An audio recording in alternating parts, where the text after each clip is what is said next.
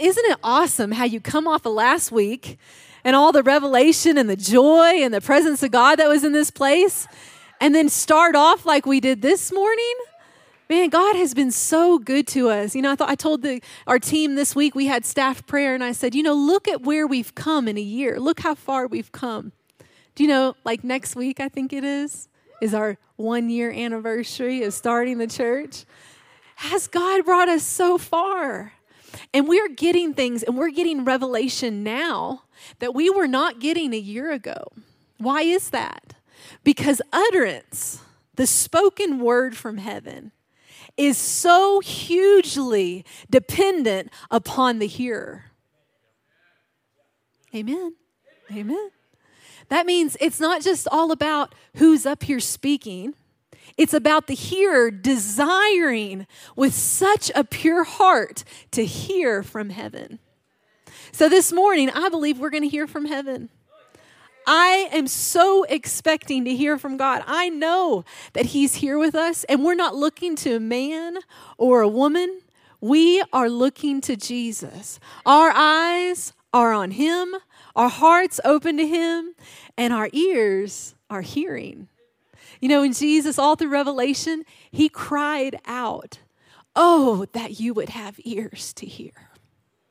Oh, that you would just have ears to hear." What does that mean? That a lot of people may be listening, but they're not hearing. And so I'm crying out to you this morning. The Spirit of the Lord is crying out this morning, "Oh, that you would have ears to hear." Because I believe if you will, your life will be completely changed this morning. Are you ready? Well, you may wonder why there's this beautiful table on stage. Is that not gorgeous? Who wants the girls that set this up to come to your house for Thanksgiving and decorate? What do you think?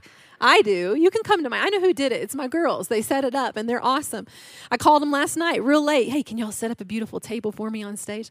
And the reason that we set this up this morning is because I wanted to talk to you about some things in Scripture that Lord has really opened my eyes to lately, actually over the last several years. And it has just really, yesterday I was sitting on the couch, and I saw some revelation, and I just began to cry and weep before the Lord. And when you get a taste and a glimpse of how good God is, and you see and your eyes come open to some things, you'll never be the same. So yesterday I got revelation that I had never gotten before, and I want to share it with you today. But there is a theme that runs all through the Scripture. And that theme of the table we see from the beginning to the end. And I like to think about the psalmist. What he said. He says, "You prepare a table for me in the presence of my enemies." He says this, "You anoint my head with oil at that table, and my cup, it runs over." What is that? Well, that's the goodness of God. That's more than enough, like Jeremy said. I like to think about David and Mephibosheth. Do you remember that story? When David told him, "You will eat bread at my table continually." Oh, there's some good stuff in that one too. And then if you look even further, you see Jesus even shared a meal at the table with his disciples and at the communion table, right? The Last Supper. And he spent time in fellowship with his closest people at that table. And then you see coming up in Revelation that we are all going to be raised up. Well, not all of us. I say that carefully. Not all of us. There may be some in this room that aren't. We want you to come on in. But some of us, the ones who walk with God, know Jesus, walk by faith, we're going to be raised up together to sit with Him and to sit at the marriage supper of the Lamb. Now, what a day that'll be. They said they'll be praising and rejoicing and giving glory to God for His goodness. This theme of the table runs all the way from the beginning of Scripture to the end. Why is it so important to God? Well, as I prayed a bit about this, I thought about what happens at the table. And I thought about my own table. This would be my love language. making a good meal for my family. Anybody else in here love to cook, love to make a good meal for their family? What happens at the table is this is of course you eat and you drink and you enjoy. You're supposed to have lots of laughter. There's not supposed to be any strife at the table, right? Right? Everybody at Legacy Church, no strife at the table. No, we don't do that. But there is it's supposed to be a happy place. It's supposed to be a place of fellowship and a place for sharing. What is sharing? If you got some mashed potatoes out there on the table, I'll take a scoop. Go ahead and take a bite. Then I'm going to pass that bowl to you. You take a scoop. Now, everybody's like, we don't eat mashed potatoes. Oh, I'm telling you right now, I eat mashed potatoes. And you know what else I eat? I eat meat. Don't send me any of your letters now. I don't want to get any letters. I'm not going to read them. No letters about how you shouldn't eat meat, because I'm a big believer in protein, okay? A big believer. Now you say, I can get all my protein from plants. No. No. We'll have to have a debate about that. Oh, yeah, I am from Arkansas. Yeah, my dad's a hunter. We eat the deer, the venison. Okay, we're going to get off this subject because I'm going to get lots of letters. All that to say, around the table, there's supposed to be a sharing. There's supposed to not only be a sharing of food, but there's supposed to be a sharing of love. There's supposed to be a fellowship. There's supposed to be something that you don't get everywhere else. The table is a place where you experience friendship. It's a place where you experience communion. What is that? Communion is going to a deep place with each other. It's also a place of giving and receiving. I give to you. I receive from you. That's a sharing. It's a place of serving and being served, isn't it? I love to sit at the table and feast and eat my food after I've cooked it. But you know what else I love to do? I love to serve it up and then hear everybody at the table say, that's delicious, right? So here's the funny thing. The guys are probably telling me I'm out of the light. I need to scoot back here. I just like to move around everywhere and be with you. Anyway, okay, so I was thinking about this. If somebody comes to your house for dinner and you have prepared, Pammy knows what I'm talking about. You prepared a beautiful feast for them. You have slaved over that roast in the kitchen, okay? Beautiful. You've prepared it. And you have guests that come, and either they come and let's just say, okay, let me just slow down here. I want to go over this for a second. I would say that's my love language, is preparing a yummy meal for my family. It is interesting. Don't you want to hear this tastes so good as a mama? And if you don't hear it, do you say, so how is it, guys? How is it? What do you think? Is it good? No, everybody tell me they do that in here. I do it every week. Yeah, I want to know. I want to know what they think. So it is my love language. I was thinking about this.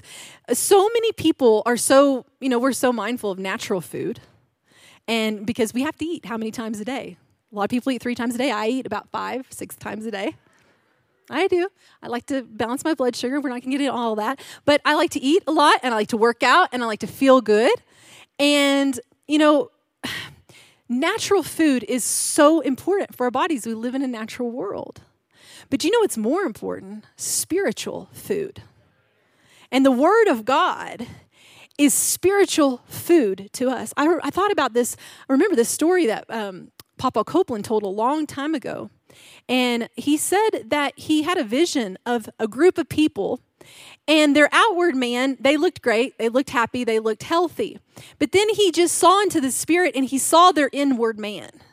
And that inward man was shriveled up. And it was barely making it. And it's because it was starving. It was starving for spiritual nutrition. It was starving for God's word. And yeah, they may have eaten plenty in the natural food, but they were starving for spiritual food. And I thought about this scripture. Oh, man, it stood out to me so much. Jesus said this. He said, man shall not live by bread alone, but by every word that proceeds out of the mouth of God. Also, this is an amazing thing. Jeremiah said this. He said, I found your word and I did eat it. and it became the joy and the rejoicing of my heart. Do you love the Word of God like that? Do you fill up on the Word of God? The psalmist said this. He said, dwell in the land and feed on my faithfulness. Feed and eat of the Lord. Jesus himself is called the bread of life. You can feast on him. You can eat on him. You can eat of him. And this morning, I would like to turn and talk about 4 different tables in Scripture where God pours out his love on us. And we have the opportunity to feast. And first turn with me to Luke 14. This is the great feast. And this story is so powerful. Maybe one of my favorites. If you know me, you know I'm going to get up here every time I preach and I'm going to tell you, this is my favorite passage. And then the next week, I'm going to tell you, this is my favorite passage. And then the next week, I'm going to tell you, this. Y'all going to be like, I don't believe you anymore. But here's the deal. I love the Word of God. I love it. Honestly, I hunger and I thirst after it. Have you ever been in a dry place in your life?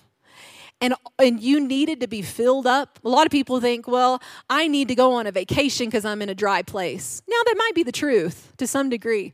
But honestly, at some point, you need to get over into not a dry place anymore, but a place full of life. And the only way you find it is by feasting on the Word of God. And so anyway, Luke chapter 14, verse 15, this is the great feast. And the master here is preparing a table. Who do you think this master is? I have an idea. I think that this represents the Lord.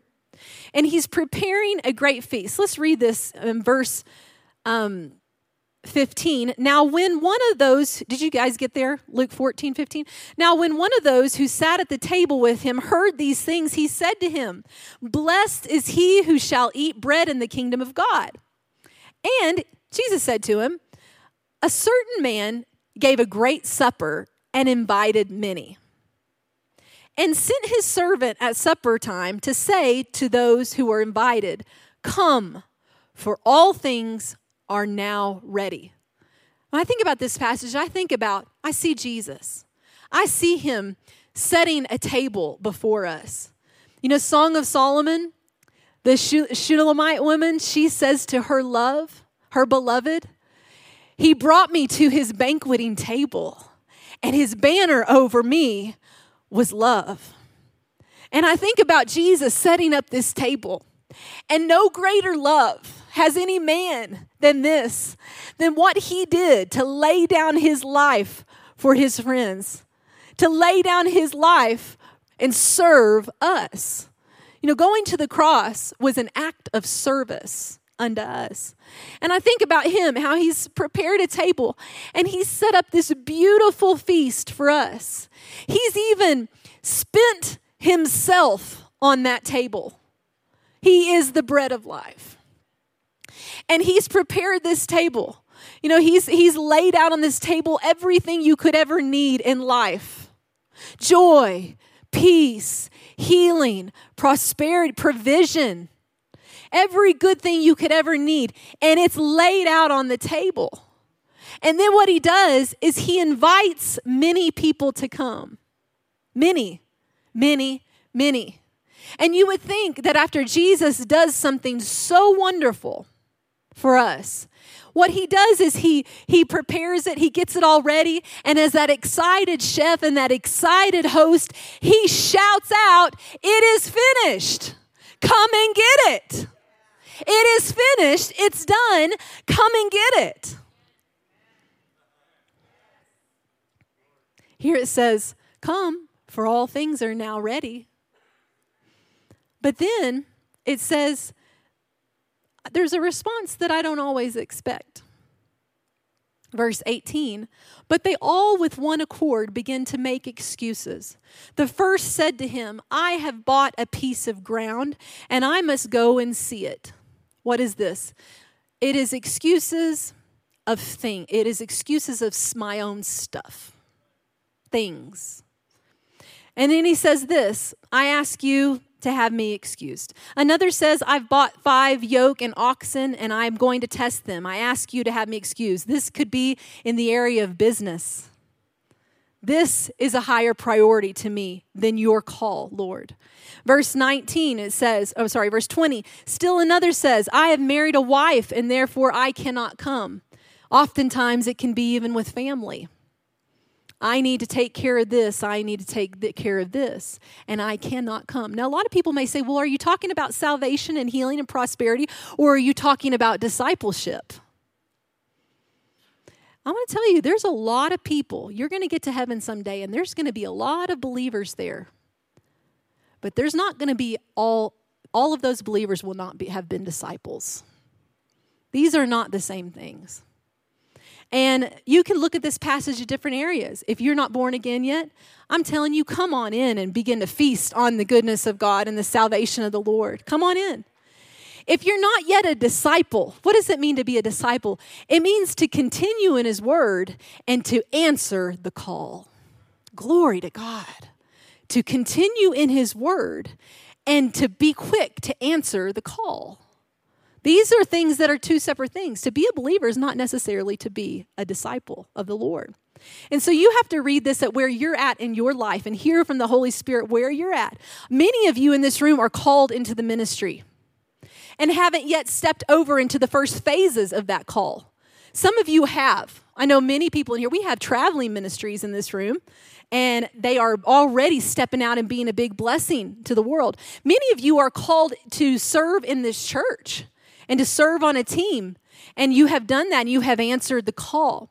But all these things have to do with either answering. You have to ask yourself, what kind of person am I? Am I one who answers the call, or am I one who makes excuses? And so in this passage, he says this.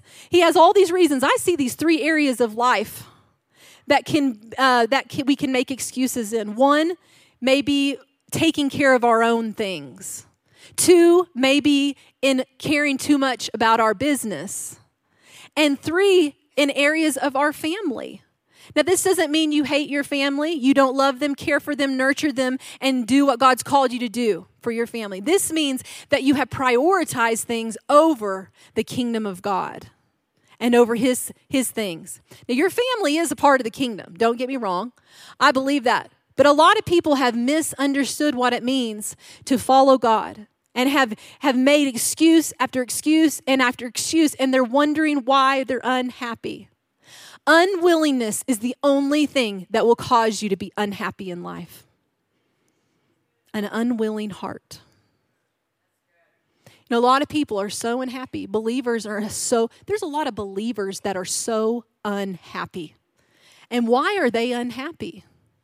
One of the reasons I believe many are unhappy is because they are not doing the purpose that God has put for their life, the plans and purposes that He has for them.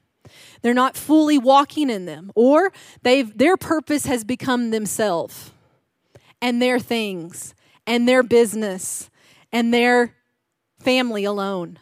They've only got their mind on themselves and how self makes me happy.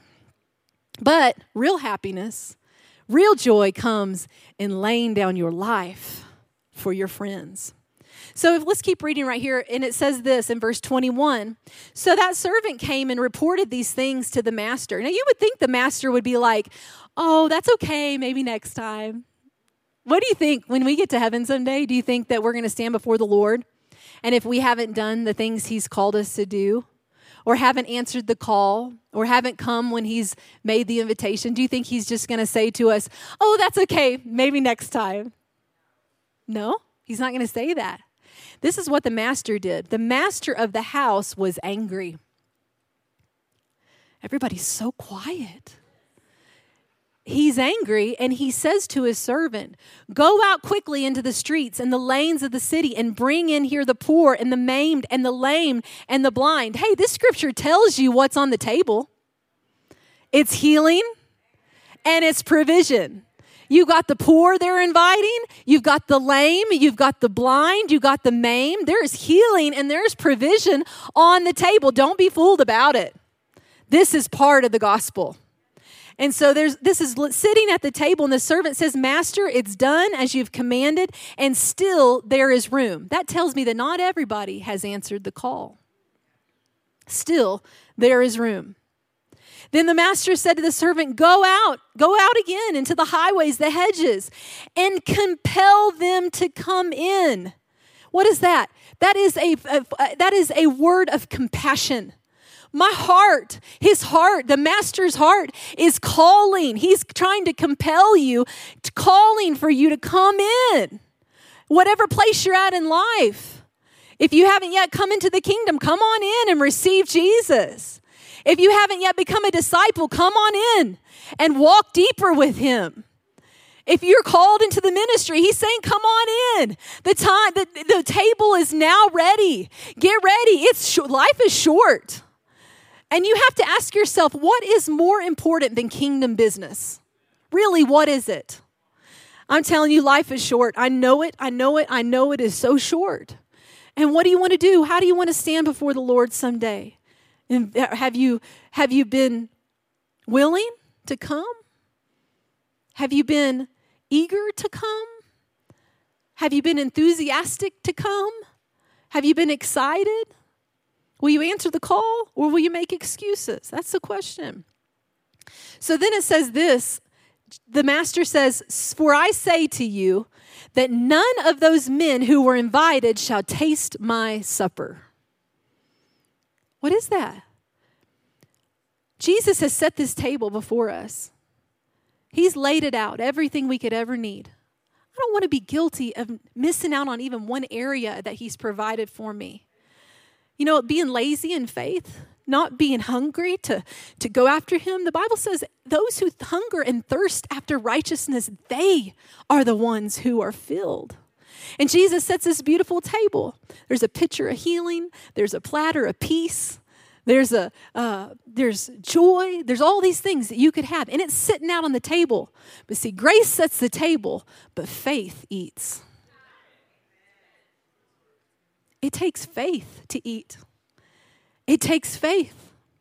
It takes faith to stop making excuses. It takes faith to answer the call.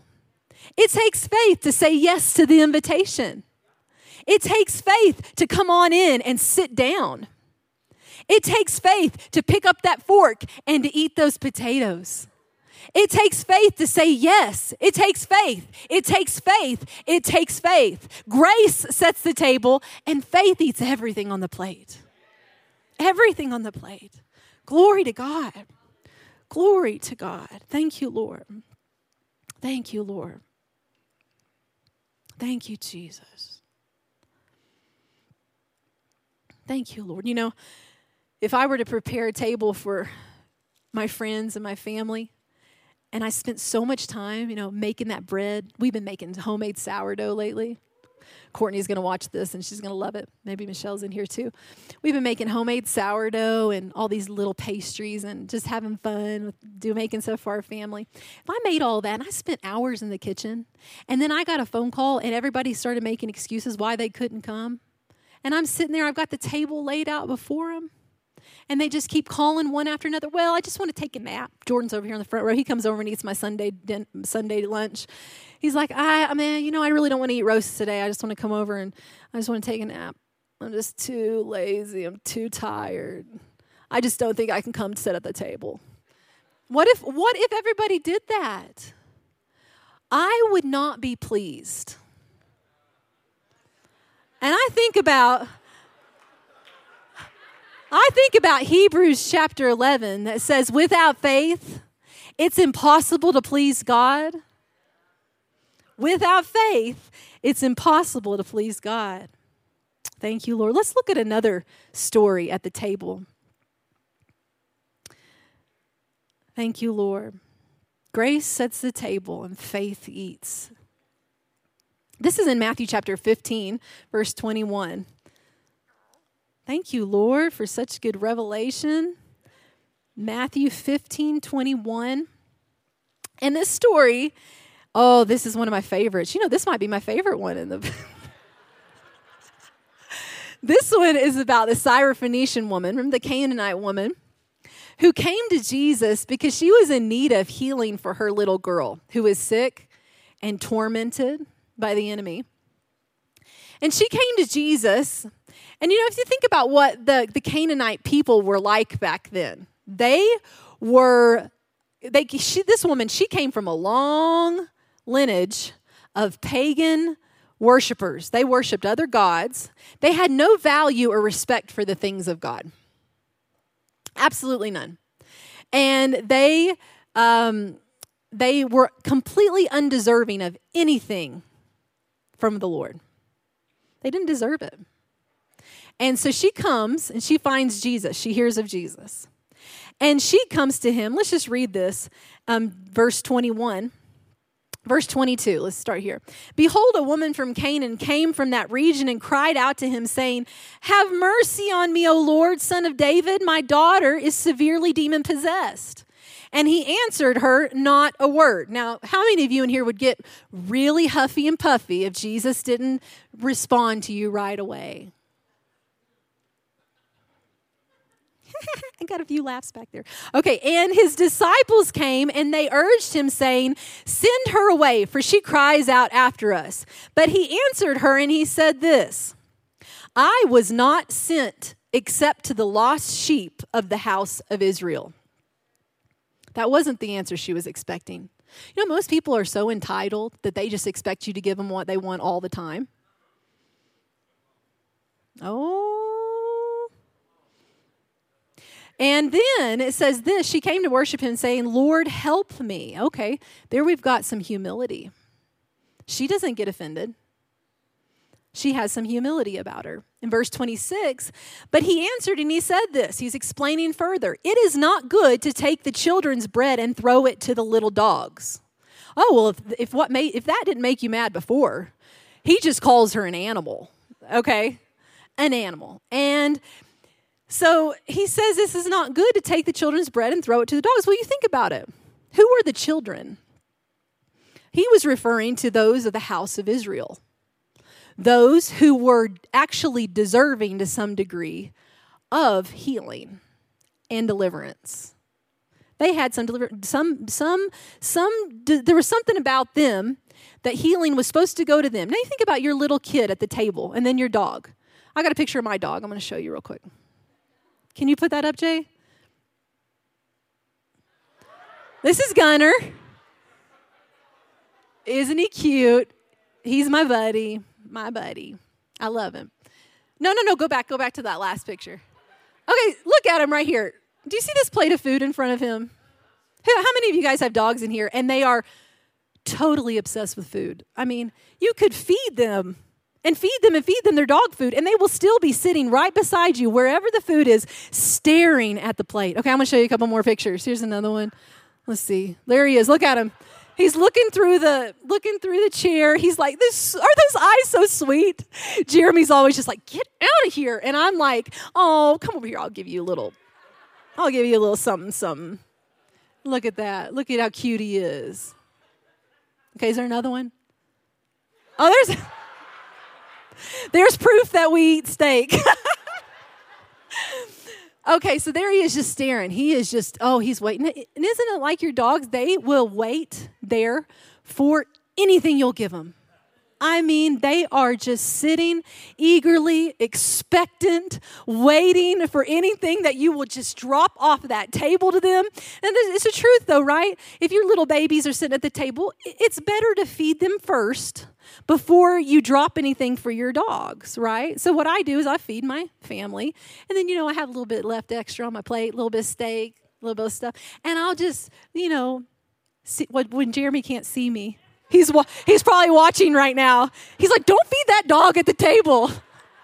And I got that little steak in my hand. I'll just hide it under the table, and Gunner just loves me. Why do you think he loves me so much? I sneak him food. But anyway, okay, you can take those off now. And so Jessie told me yesterday, she's like, Mommy, you should have brought Gunner up on stage on his leash and showed everybody what he does. Showed them how he takes his treats and stuff. I was like, no, we're not bringing the dog to church. But here, Jesus says it's not good to take the children's bread and throw it to the dogs. You want those children are more valuable than these dogs. And they should have all the food. They should have the food first. And then if you want to sneak them some under the table, you can later. Anyway, but she says this, yes, Lord, and I love this humility. Even the little dogs eat crumbs which fall from their master's table. What is she saying?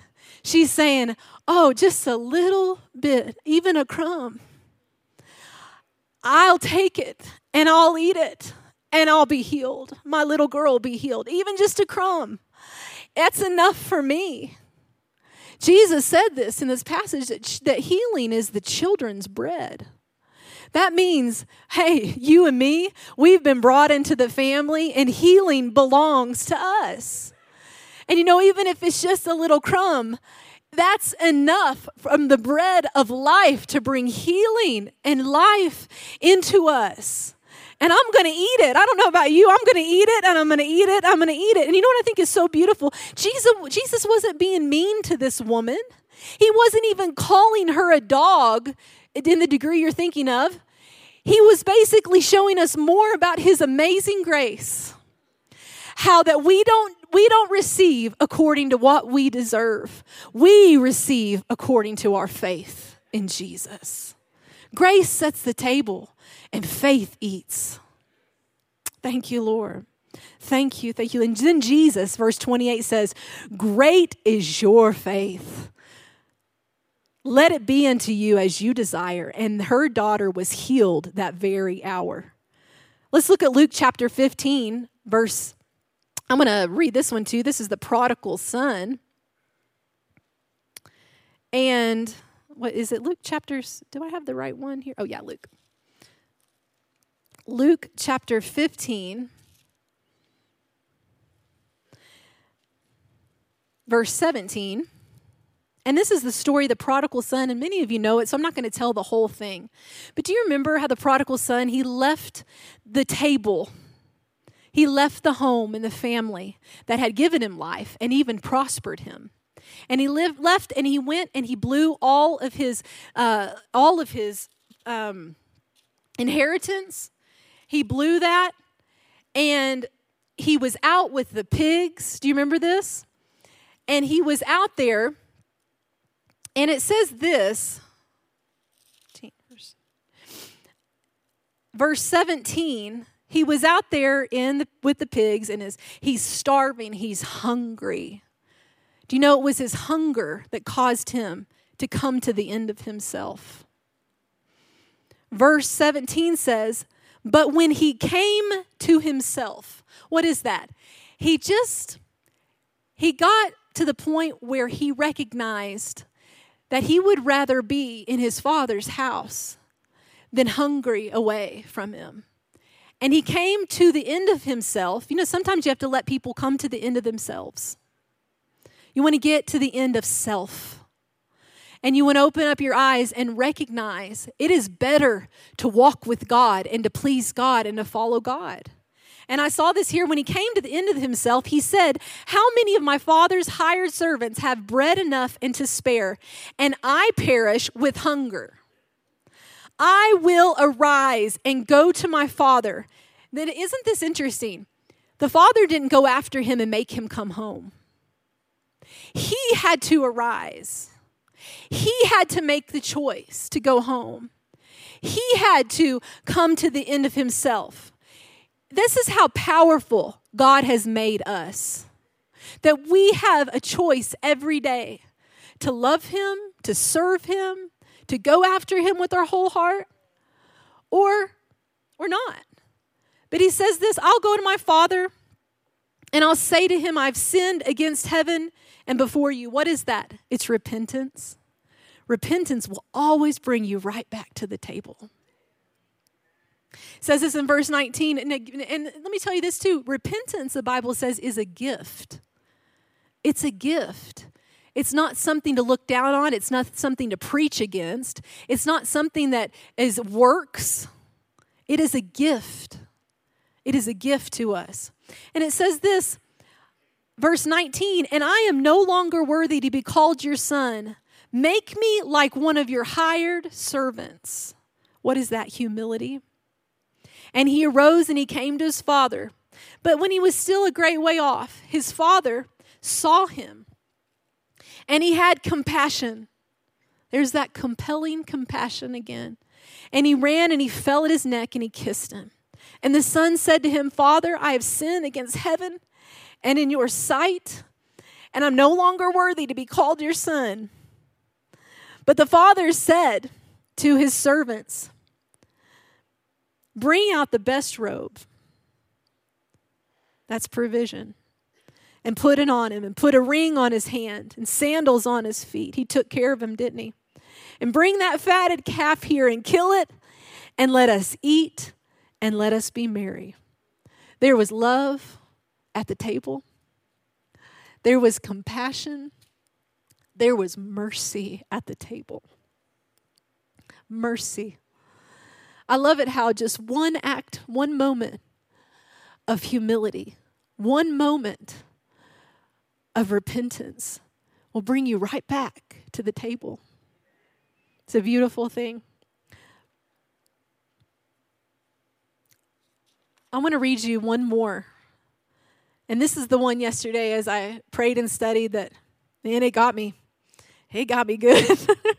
I just, you know, when the Lord shares something with you, that in that moment, if your heart is so moved and so touched, and sometimes I recognize it when I begin to cry, I recognize that's it. That's what I have for my people. Why? Because compassion, he's compelling his people to answer. He's compelling us to respond to him this morning. He's given us out his word. He's serving a good meal to us this morning. But it's up to us to take it in faith, to eat it by faith, and to come and get it. You know that there are meals being served across the world everywhere this morning, in churches all across the world. This church is one of them. There are many more. There are many more amazing churches all around this city. There are many churches all over the world that are serving a meal. And there are people that live blocks away that are refusing to come and eat. Making excuses all the time. Why I can't come and eat. Live right down the street and refuse to come and eat. What do you think the master is going to say about that someday when people stand before him? Oh, it's just okay.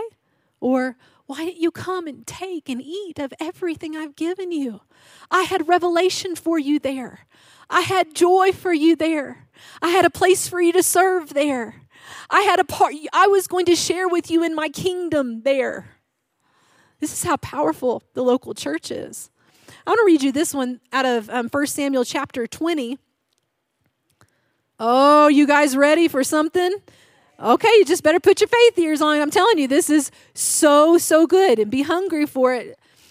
This is so good. 1 Samuel chapter 20, and this is this. I'm not going to tell you. I'll just give you a brief explanation of this story. Let's see. Am I in the right? Okay, I'm in 2 Samuel. You guys are in 1 Samuel. Here we go. Do you remember? The Bible tells us about David's best friend, Jonathan, and the kind of relationship that they had. What a special friendship. They were so close. They were closer than brothers. They actually loved each other more than they loved themselves. You know, we've been in this series, No Greater Love. No greater love, Jesus says, has a man than this, that he lay down his life for his friends. And to me, this is a great picture, David and Jonathan, of two friends loving each other so much that they lay their life down for each other.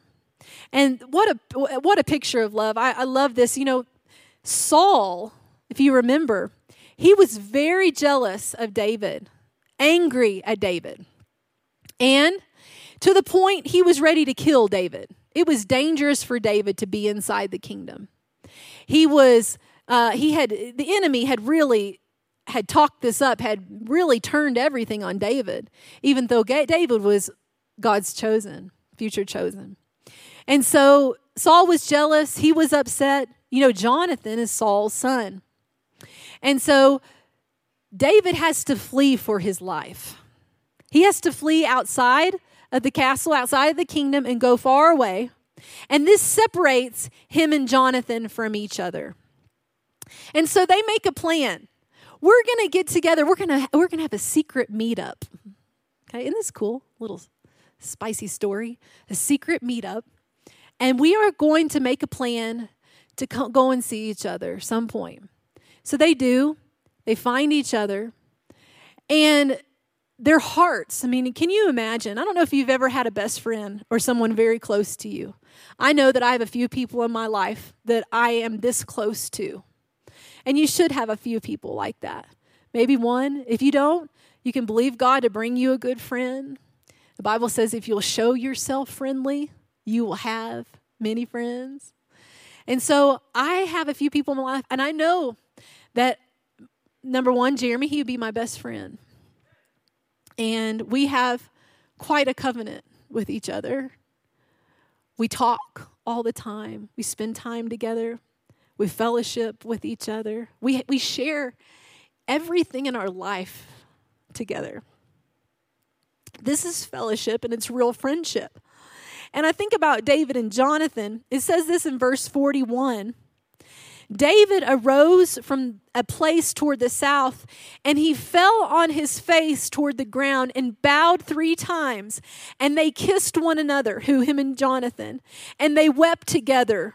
But David more so. This actually says in the Hebrew that David wept almost uncontrollably. He was overwhelmed in his heart to the place where he wept over Jonathan. That was his best bud. He wept over him. He loved him. Jonathan did the same. And then it says this in verse 42. Jonathan said to David, "Go in peace, since we have both sworn in the name of the Lord, saying, may the Lord be between you and me and between your descendants and my descendants forever." He arose and he departed, and Jonathan went into the city. What is Jonathan saying? Let's make a covenant. Let's make a covenant between me and you. And this covenant is so based on the deepest love that a friend can have for another friend. No greater love is what this covenant is based on.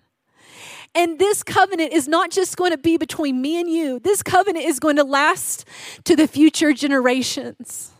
This covenant is going to last not only to us, but to our children's children.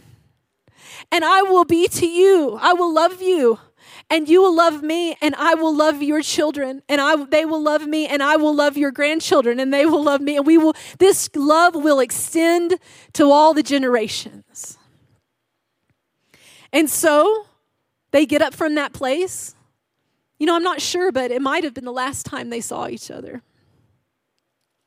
Because it wasn't long before Jonathan was killed in battle.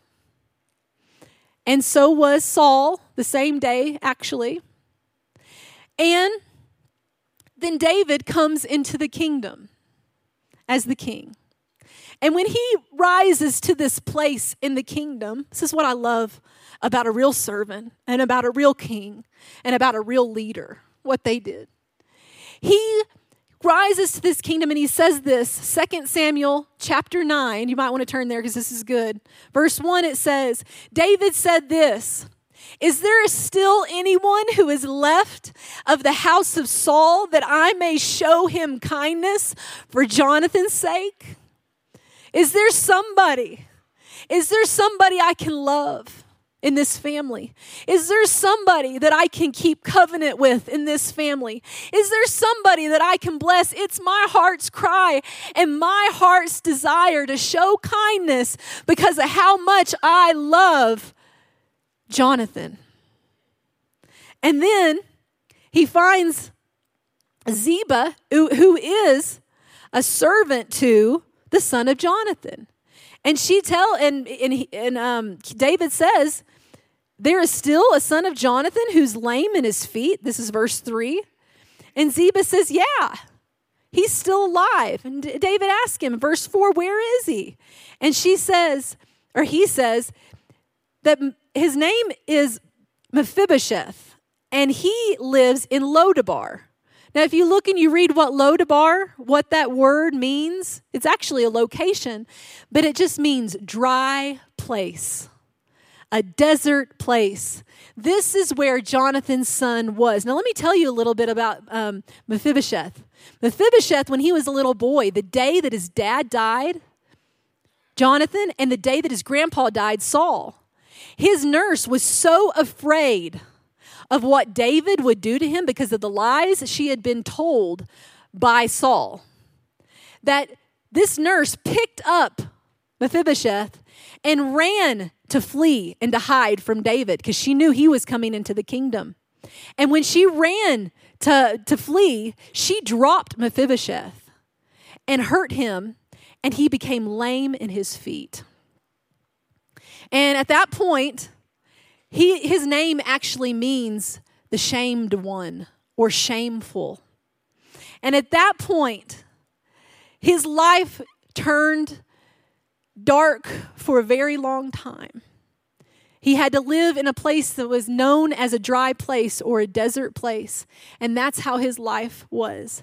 But David cries out and he says this, verse 5. Let's just say that King David sent and he brought him out of that house. Isn't this a picture? A type of the Lord? He goes out and he gets you out of a dry place. And he raises you up to sit with princes. When you don't deserve it, he still will bring you into the kingdom. It's a picture of his love and his goodness. David sent for Mephibosheth from the house of Lodabar. And then it says in verse 6, now when Mephibosheth, the son of Jonathan, the son of Saul, had come to David, he fell on his face and he prostrated himself. He was afraid of David. All he had ever heard about David was what his nurse told him. That David was horrible. It's what Saul told him. It was lies of the devil. How many people are being lied to day and night, and it is keeping them from living in light and in the blessing? How many people? This is the enemy has lied to him and bound him up with fear. It says this at the end of verse 6, then David said to Mephibosheth, he said, Mephibosheth? And he answered, here is your servant. And David said to him, do not fear, for I will surely show you kindness for Jonathan's, your father's sake, and will restore to you all the land of Saul, your grandfather. There's prosperity. And you shall eat at my table continually.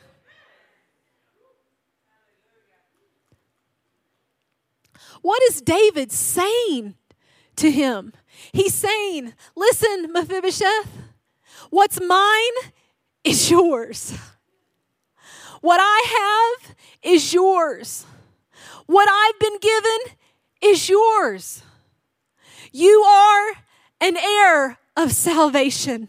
Isn't this like Jesus speaking to us? I have made a covenant with you.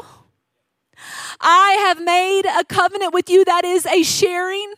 I want to share with you in all that I have, in all that I've done. Come and eat bread at my table continuously. Come and let me provide for you every day of your life. Jesus is saying, you share in my food. You share this with me. You eat at my table, not one time, not a little bit, but continuously come and eat. Grace sets the table, but faith eats. He's saying, listen, what's mine is yours. This is a sharing. This is a covenant. I love that David didn't do this for Mephibosheth. I mean, he did. But you know who he did it for? He did it for Jonathan. He did it because of the covenant. He did it. God does it for us because of his covenant with Jesus. God does it for us because the blood has been shed. This is so amazing. Okay, Jonathan and David, they made this covenant, and this covenant was to extend to the generations that followed, to their sons, to Mephibosheth. God makes a covenant with us that is to extend to the generations. It is to extend to our family, to our children, to our children's children. I'm telling you, this is how powerful the word of God is if you will take it and you will eat it in your life. We have a covenant. We have fellowship. We have a sharing of these things.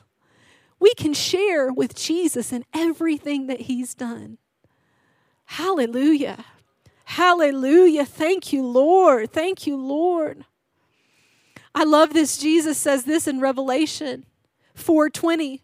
Behold, I stand at the door and I knock. If anyone hears my voice and he opens the door, I will come into him and I will dine with him and him with me. What is it? It's a sharing. It's a fellowship. I love this in the New Living Translation. It says, look, I stand at the door and I knock. And if you hear my voice and open the door, I will come in and we will share a meal together as friends. Sharing with Jesus. You know, this week I was just praying and studying. And I said to the Lord, Lord, thank you for sharing with me everything good that you've done. Thank you for letting me partake of that goodness. Thanks for serving a meal for me that I can come and I can take and I can eat. Thank you for pouring out your life, for serving yourself on that table that I can come. You know, a lot of people, they just see people and they think, well, they've always been where they are. No, I'm telling you, God will take you from a lowly place.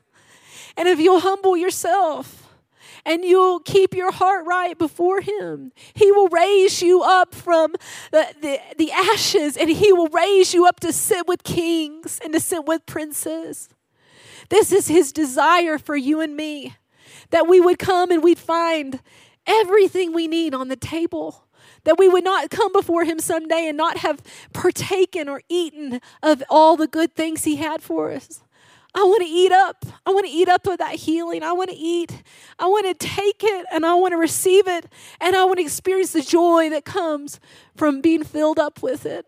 I want to take and I want to receive of the fact that Jesus was poor, made poor, so that for my sake I would be rich. I want to take it. I want to eat it up.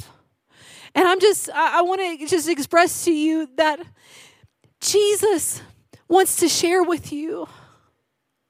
And this is what this whole thing is about, fellowship. It's about a sharing. He's not holding on to it all for himself. He wants you to take it and eat it.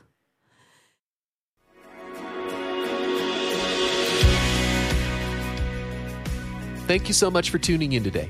We hope you enjoyed this message. If you need someone to pray with you, there are several ways for you to contact us. Feel free to give us a call at 817-577-0180. You can also contact us through the Legacy Studios app or either of our websites.